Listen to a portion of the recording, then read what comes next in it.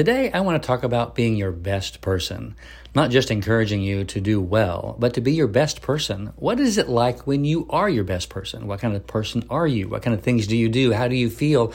How is life going for you? Striving for excellence in everything that you do is really a way to live our lives.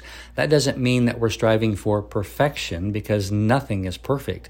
But excellence means that I'm doing the best that I can in the moment. And when things don't go the way that I want them to, or when things aren't quite the way I need them to be, I still am striving for excellence in everything, letting go of the things that I cannot change, not only about the circumstances around me, but also about myself.